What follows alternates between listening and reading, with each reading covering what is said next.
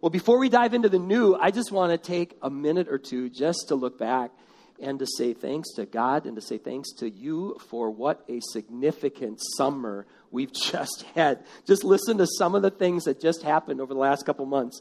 Camp ECC for our kids took another big step forward, and the Camp ECC kickoff picnic was a blast. We offered a version of Alpha for our teens, along with special events like Moose and the Messy Games. We even had a special baptism service down at Turtle Lake where 6 young people were baptized on a beautiful August night. There were multiple game nights offered throughout the summer. Our men went back to the Boundary Waters, and patio nights returned for our women. Right here on Sunday mornings, we were exploring the book of Genesis for 11 weeks, and we greeted guests with a warm welcome and coffee and cookies and excellent, engaging songs of worship, teaching from the Bible we could apply to our lives each and every Sunday.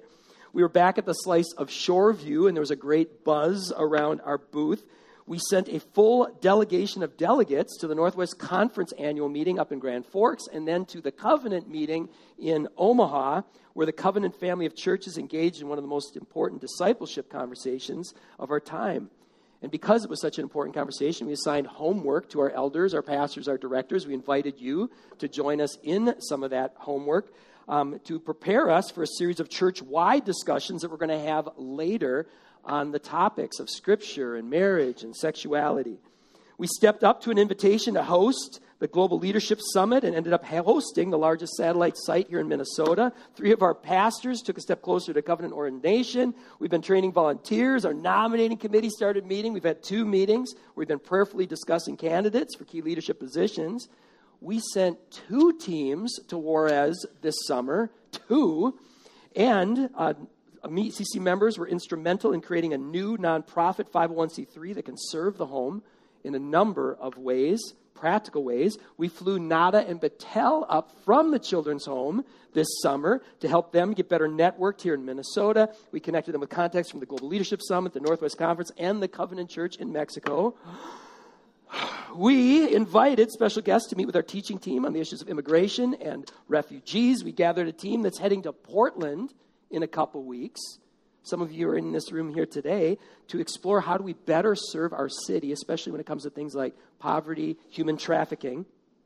Behind the scenes, we've been creating new benevolence policies to connect those who contact us for things like food and shelter. We've been raising the bar when it comes to our safety policies for kids and for teens and vulnerable individuals. What a summer. That's not bad for a couple months, is it? Wow. So thank you, God, for your provision, and thanks to all of you who are engaged in these meaningful things. Thank you, thank you, thank you. What a summer it's been. But now comes fall. Here we go. Now comes fall. And we want to help us all get off to a great start. A great start. When fall arrives in Minnesota, there is always more to do than can be done. Can I get an amen to that? Always more to do than can get done. Every moment is precious, and we know that our resources are limited, right? We often feel like we're spending way too much time and way too much money on things that are just chasing the wind. We invest all this time, we invest all this money, and it's precious, and sometimes it feels like we're just chasing after the wind. When it comes to time, there are so many fires to put out, there are so many balls to juggle, there are so many plates to keep spinning, that there's so much that gets left undone. The people who study these things say it takes about 5 hours a day just to do the basic stuff of life. 5 hours a day to get up, get ready, run errands, cook, eat, clean, taking care of our stuff. Well, no wonder there's never enough time to get everything done at home. So what happens? Those of us who go to work, we have to sometimes bring our work from home to those little breaks in between work to get some of that stuff done, right? Or squeeze it in on our commute. Well, if you do work outside the home, the average executive gets 116 emails a day. Some of you are like, well, that's low. Check my inbox, right? There's voicemails, there's meetings, there's conference call, there's paperwork, there's reports. There's all of this stuff that takes about 3 hours before we get to the stuff on our job description, right? So what do? There's never enough time at work, so we bring the work home. You see a vicious cycle emerging here. If you're a student, you're like, yeah, that job thing that I know I should be doing, I'd like to be able to work more hours, but how do I do that when homework keeps piling up and sports and activities require more of us than ever before, and there's chores waiting for us at home? That's just the time part. What about money? Anyone feel like, oh, I've got more money than you know what to do with? I saw an article, and this was several years ago, an article that said the numbers for the bronze level American dream, if you want to have the bronze level American dream for a family of 4, it's $130,000 a year. $130,000 a year to cover what a family of 4, what they say needs on average, to have an average house payment, to pay for health insurance, to own one vehicle, to go on one vacation, and to save for college and retirement. And I'm looking at their numbers. I'm seeing all the things they left out, including a tithe. That wasn't in there. And if you go by the Bible's guidelines, you've got the tithe, and then you've got the offerings that go to the poor and the marginalized on top of that. So bump that number up to $145,000. And I looked up last night. I said, Googled, what's the average mean income for Minnesota? It's about half that. So no wonder we feel stretched. No wonder we feel like there's never enough. There's never enough time. There's never enough money. Feeling spread is normal. Feeling anxious and overwhelmed is normal. Losing sleep because of stress is normal. Feeling like you're falling further and further behind where you want to be is normal. So what we want to do in this series is say, can we get some wisdom that goes beyond conventional wisdom here? Can we go beyond normal? There's 3 books of the Bible that people often classify as wisdom literature: Job, Proverbs, and Ecclesiastes. What we're going to do for this week and for the next 5 weeks after that, we're going to go into the book of Ecclesiastes. So if you have your Bible, let's open up to the book of Ecclesiastes. Now, each one of these books offers a unique perspective. We spent a lot of time in Proverbs at the beginning of this year, focusing on one topic from Proverbs. Each one of these brings a little different perspective on wisdom, and in doing so, paints a more complete picture of God's revealed word as a whole. Well, again, in this series, what we're going to do is we're going to look at the book of Ecclesiastes. Now, normally, when we teach, at least when I teach here, I teach out of the ESV translation. It tends to be a little more literal. I specifically am going to be going out of the NIV this morning, and you're going to see why in just a minute, well, actually less than a minute. You'll see why I picked that one because of the way they translated. Here we go. Let's open up to our Bibles. I want to let you know, too, if you don't have a Bible at home, we'd love for you to go home with one free today. Each and every week, we keep a stack there in the back. Those are for you. Please take one as a gift. So you can learn about great things like this. Here we go. Ecclesiastes chapter 1, verse 1. The words of the teacher, the son of David, king in Jerusalem. Meaningless, says the teacher. Utterly meaningless. What's meaningless? Everything. How's that for a nice hope-filled message for you today? Your life is stressful. Your life is hard. Don't worry, it's meaningless. It's absolutely meaningless. All right, we got a lot to unpack today, so let's get started. If you have your notes, I would encourage you to pull them out here and write this down. Did the Bible just take our fears to a whole new level? Is that what just happened here? In Ecclesiastes chapter 1, verses 1 through 2. You know, most of us, we operate with some level of a fear of missing out. It feels like there's more things that we want to do than we're able to do. And there are things that would bring us success as we see it, or more joy, or more peace. And so we want to work really hard at getting life right. We want to walk in wisdom.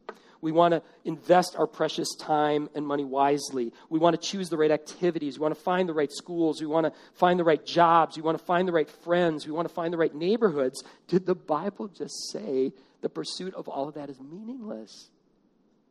Maybe if we read a little bit more, it's going to get cheerier. Let's take a look here. Let's go through verses 11. All right. Meaningless. It says, teacher, everything's meaningless. Verse 3, what do people gain from all their labors at which they toil under the sun? Generations come and generations go, but the earth remains forever. The sun rises, the sun sets, and hurries back where it rises. The wind blows to the south and turns to the north. Round and round it goes, ever returning on its course. All streams flow into the sea, yet the sea is never full. To the place where the streams come from, they all return again. All things are worrisome, more than one can say. The eye never has enough of seeing, nor the ear of its hearing. What has been will be again. What has been done will be done again. There is nothing new under the sun. Is there anything of which one can say, look, here's something new? It's already here, long ago. It was here before our time. No one remembers the former generations, and even those yet to come will not be remembered by those that follow them. All right, now you feel a lot better, right? I mean, wow. At face value, Ecclesiastes appears to be saying, hey, it's not as bad as you feared. It's worse. Right? Even if you get everything right, even if you maximize every moment, even if you maximize every dollar, it doesn't matter. It seems to be saying, time marches on. The sun rises and sets, generations come and go, you will die, and eventually everyone will forget about you. That is, if you're reading at face value, that's what it says. Your tiny little life is meaningless. So when we break the huddle, let's all go out there and have a meaningless day. All right, what do you say we break this down? How does that sound? Starting with verse 1. Let's go back to verse 1. If we could put that on the screen. And I put a little of the Hebrew transliteration in here. The words of the teacher, which in Hebrew is Kohelet, the son of David, king in Jerusalem. Our breaking this verse down begins by recognizing there's two voices in the book of Ecclesiastes. There's the author, and then there's this Kohelet. The author brings the introduction. They're opening this thing up in verse 1 right here. The author's saying, here's what you're about to hear. And then the author steps into the background for the rest of the book until the very end. Then the author comes in with a few closing comments. The Hebrew word Kohelet describes one who gathers people, somebody who addresses an assembly. When you translate Kohelet into Greek and then into Latin and then into English, that's where you get the word Ecclesiastes. So if you ever wonder where the title came from, there you go. That's where the book of Ecclesiastes gets its name. The most obvious candidate for this Kohelet that we're about to hear from is Solomon, the son of King David. But there are some scholars who present different cases for different people. A good study Bible can give you the pros and cons of those different options. What I want to do right now, though, and I think what's most important right now, is to realize that what the author's doing here is they're presenting this Kohelet as an authoritative source. Whether it's Solomon or someone coming off of Solomon, this is an authoritative source. Listen to this person, the author is saying. A resource that will give you a great overview to the book of Ecclesiastes is a resource that we recommended almost every week when we did our Genesis series, and that's thebibleproject.com. I sent links in the last ECC mail. I'll send them again. There's 2 great videos, short videos on Ecclesiastes that are really, really well done. One of the videos that I'll link you to in the Bible Project says that if we were to personify the book of Proverbs, you could personify Proverbs as this brilliant young teacher who can speak on just about every topic there is. She's an optimist because she is convinced that if you apply wisdom, you will build a better life. Then comes Ecclesiastes. And that same link says Ecclesiastes is more like a cynic. A cynic who says, don't be so naive. Because just like that video when I stepped up here, I love what Sam did with that video. It feels like there's a glitch in the system. That what you expect should happen doesn't always happen. And there's a place to write this in your notes. The teacher in the book of Ecclesiastes, whose words we're going to be looking at here, deconstructs the illusion of control. Deconstructs it. You think you're in control. You think you can plan. You think by what you do you can guarantee your future. Forget it. Forget it. There's a thread that runs through Ecclesiastes, and it can be seen from the first words out of the teacher's mouth to the very last words out of the teacher's mouth. Here, I put them both up on the screen for you here. Take a look at this. This is how the teacher's words start, and these are how the teacher's words end. With meaningless, meaningless, utterly meaningless, or meaningless, meaningless. Everything is meaningless. Now, it's important to do a quick word study on this word that's translated in the NIV as meaningless. I don't want to throw the NIV under the bus on this because I don't know what word you could really pick that captures the Hebrew. It was originally written in Hebrew, and the word that's used is really hard to find one word to describe it that translates well. If you were to see it if we were to replace the English word meaningless with the Hebrew word, it would sound more like this: hevel, hevel. Everything is hevel. The word is hevel here, and that word appears a lot. It appears a lot. We'll show you just how much in just a second here. Is the teacher really saying everything is meaningless? Well, again, we don't have a good word that is a perfect match for hevel, even though it's a word that's used a lot. But here's, I would say, would be better, if I can be so bold as to say this. Here's what I think would be a better translation. The word hevel means vapor, or it means smoke. That's a closer interpretation to the literal word. It means vapor or smoke. So the teacher is saying more literally, vapor. Everything is like vapor. That's powerful imagery when you start to apply it to life. The teacher is saying life is like a vapor, or life is like smoke. Life is constantly shaped and reshaped by countless factors. Life can be temporary and fleeting. It can be an enigma or a paradox. It may look solid just when you think you've figured out and you try to grab hold of it, it slips through your fingers. The teacher isn't saying that life has no meaning, but what the teacher is saying is that life can be a lot like smoke. It can be confusing. It can be disorienting. One moment you see beauty, you see goodness, you see justice, but tragedy can strike at any time and take it all away. Both Proverbs and Ecclesiastes, both of them, emphasize the importance of walking in wisdom. The wise are those who have a healthy fear of the Lord. When you hear that phrase, fear of the Lord in the Bible, what it's talking about is not always so much like a trembling in fear, but it's a deep sense of awe. It's a deep sense of reverence. It's a deep sense of appreciation for who God is and what he knows. The fear of the Lord is the beginning of wisdom, and generally speaking, if you make wise choices, generally speaking, better things happen than if you make foolish choices. In several spots throughout Ecclesiastes, the teacher underscores the value of wisdom. Here's an example. This is Ecclesiastes 9:17. The quiet words of the wise are more to be heeded than the shouts of a ruler of fools. So, does the teacher endorse walking in wisdom? Yes. And the teacher in Ecclesiastes adds this undeniable observation. This is from Ecclesiastes 9:11. The race is not always to the swift, or the battle to the strong, nor does food come to the wise, or wealth to the brilliant, or favor to the learned, but time and chance happen to them all. Time and chance happen to them all. Sometimes bad things happen to wise people. Sometimes good things happen to fools. Good people suffer. Wicked people appear to prosper. Walking in wisdom and chewing to do what's right, it comes with an asterisk. It comes with an asterisk. Usually it works. Not always. Here's an example of that from Ecclesiastes 9:12. Wisdom is better than strength, but, here's the asterisk. The poor man's wisdom is despised, and his words are no longer heeded. Then he says, okay, wisdom is better than weapons of war, but one sinner can destroy much good. Wisdom preserves life in Ecclesiastes 7:12, but wisdom fails to do so in Ecclesiastes 2:16. So it's from that framework, the framework where there's nothing we can do to guarantee that life is going to work out as we hope. It's from the framework that time marches on with or without us, and death will come for all of us. It's from that framework that the teacher deconstructs a life that is fixated on the pursuit of wealth, or the pursuit of pleasure, or the pursuit of social status, or the pursuit of great and lasting accomplishments. Because time and chance can happen to what? Who? Us all. Hevel is repeated over and over again. Everything is hevel. Chasing after things that most people chase after, it is like chasing the wind.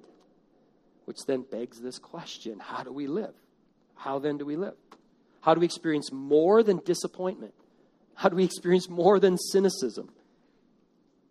As time continues to take us closer and closer to our inevitable death.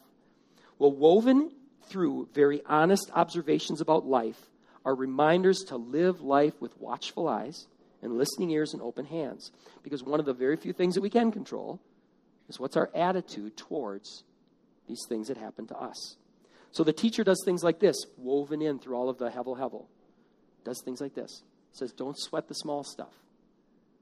Woven in, if you look carefully, it's there. Here's an example of it. Don't sweat the small stuff. For example, let me set this up a little bit. Proverbs teaches the wise how to build your reputation. Proverbs teaches us how to avoid foolish arguments. Proverbs teaches us how to diffuse escalating situations. If you want to get some great wisdom about how you get a good reputation, how you avoid conflict, all that kind of stuff, go to Proverbs. And Ecclesiastes reminds us of this. This is from Ecclesiastes 7, 21 through 22. You can do everything right, but this can happen.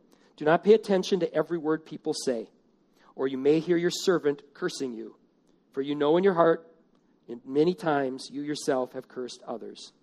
Right? No matter how much you try to control what other people think of you and what other people say, can you do it? No. We saw last week when we looked at Moses. This is Moses. He led people out of slavery. And what did they want to do to him last week? They wanted to stone him.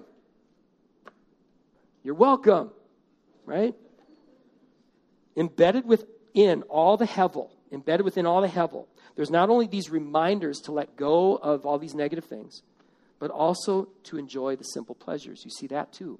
That's woven throughout this book. These gifts of grace that God sends our way. Friendship, family, a good meal, sunny day. Here's an example of that. This is Ecclesiastes 9, 7 through 9. Go and eat your food with what? Gladness. You know, that one actually is hitting me right this moment. When was the last time I enjoyed my food? It's usually something I'm just like, I got to get through food so I can move on, right? Go eat your food with gladness. You want to apply today's teaching? Really taste your food today. Taste your food today. Also says, anoint your head with oil or dry shampoo, right? Enjoy life. Enjoy life with your wife, whom you love, all the days of your meaningless life that God has given you under the sun, all your meaningless days. In the weeks ahead, one of the things we're going to drill down to is how even pain is something that we can benefit from. And pain can teach us. Pain can refine us. Pain wakes us up to the reality that life is short. And our mortal lives themselves are hevel. There's a place to write this in your notes. One of the things that God does is he invites us, in Ecclesiastes, he invites us to embrace each moment and then to trust him with the future. To embrace the moment. Do what's right, do what's wise, enjoy what you can, and ultimately trust him with the future. As the book of Ecclesiastes comes to a close, now the author steps back in. At the end, the author steps back in. He returns to give the final word, and here's what the author leaves us with. This we're going to spend almost all the time in the final week of the series, almost all the time drilling in. I just want to let you know that there's hope coming. Ecclesiastes 12, 13 through 14, the last words of the book. Author comes back, says, now all's been heard. Here's the conclusion of the matter. Fear God and keep his commandments, for this is the duty of all humankind. For God will bring every deed into judgment, including every hidden thing, whether it's good or evil. You know, ultimately we're left with this hope, that whatever comes our way, good or evil, God is ultimately in control. And so as a reader, we put our trust in this source to be able to say, we're going to trust you, author, that what you say is true. We've got more than those readers had. That's what they had. They had to trust what the author said is true. Thousands of years have passed between those words were written and today. And we have the benefit of anchoring to something so much more. Something that happened in history. Something that divided history in two. And that was the life and death and resurrection of Jesus Christ. We can anchor to something that happened in history. If there was ever a case to be made that everything is hevel, it was the first 27 chapters of the book of Matthew, or the first 15 chapters of Mark, or the first 23 chapters of Luke, or the first 19 chapters of John. If you end those Gospels with the number I just gave you, if you end one or more chapters before it's done, where's Jesus at that point? He's in a tomb. And if that's where those Gospels ended, then life is hevel, completely. You could say it's meaningless. Because here you had the most significant life in the history of lives. And where did he end up? He ended up dead. He ended up executed by the people he came to save. If the Bible ended there in each of those accounts, then everything is utterly meaningless. It absolutely is. Then there was no meaning behind all of this. Why even try? But what happened on the third day? He rose. And here's the thing. He rose just as he said he would. He rose just as the scriptures said he would. Think how significant that is. Because we've just been reading all this. It's meaningless. You can't control anything. Here is someone who called it out and said, third day, I'm coming back. Here's the scriptures that testify. Someday Messiah is going to come. He'll be the suffering servant, but he's going to defeat death. That is big to me. That's big to someone who was a former skeptic. Against all we know as possible, there is an empty grave about 6,000 miles from here. You can go to it, that testifies to the one who can guarantee the impossible. Can I get an amen to that?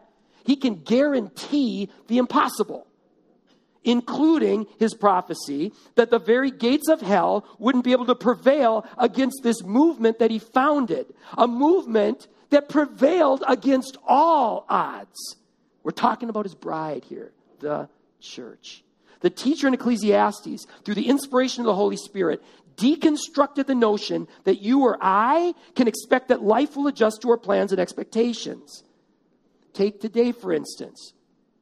You know I was watching the weather, right? I'm looking a week out. Okay. 40% chance of rain on Sunday. Getting closer. Okay. 40% chance of rain on Sunday. Last night, before I go to bed, 50% chance of rain on Sunday. And when? Right from 11 to noon. You can't control that.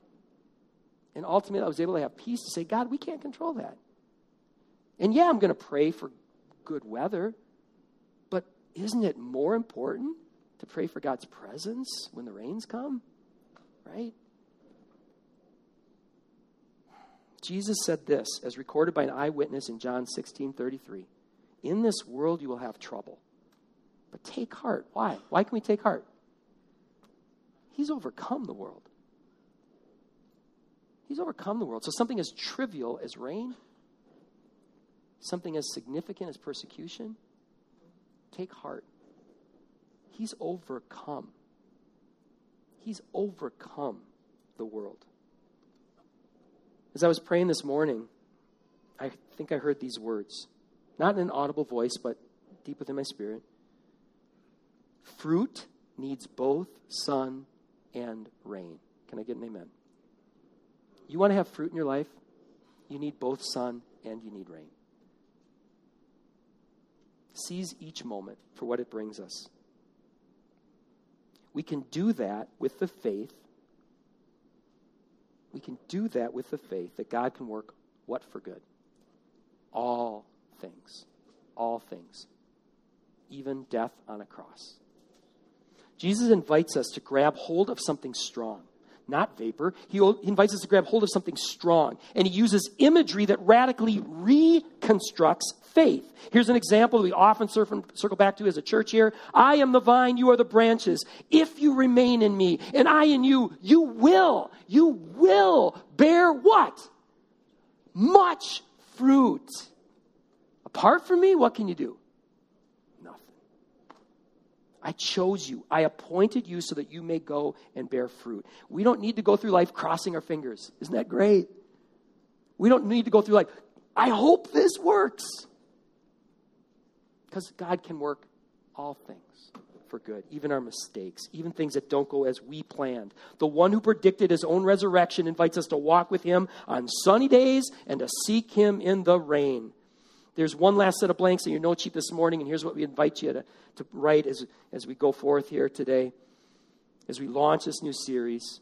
Imagine how your life could be different if we stopped chasing vapors and grabbed hold of the vine. So what we're going to do from here on out with this series is we're going to drill down into some of the things that Ecclesiastes drills down into. Over the next 5 weeks, we're going to ask some important questions about what are we chasing after, and is that what we really want?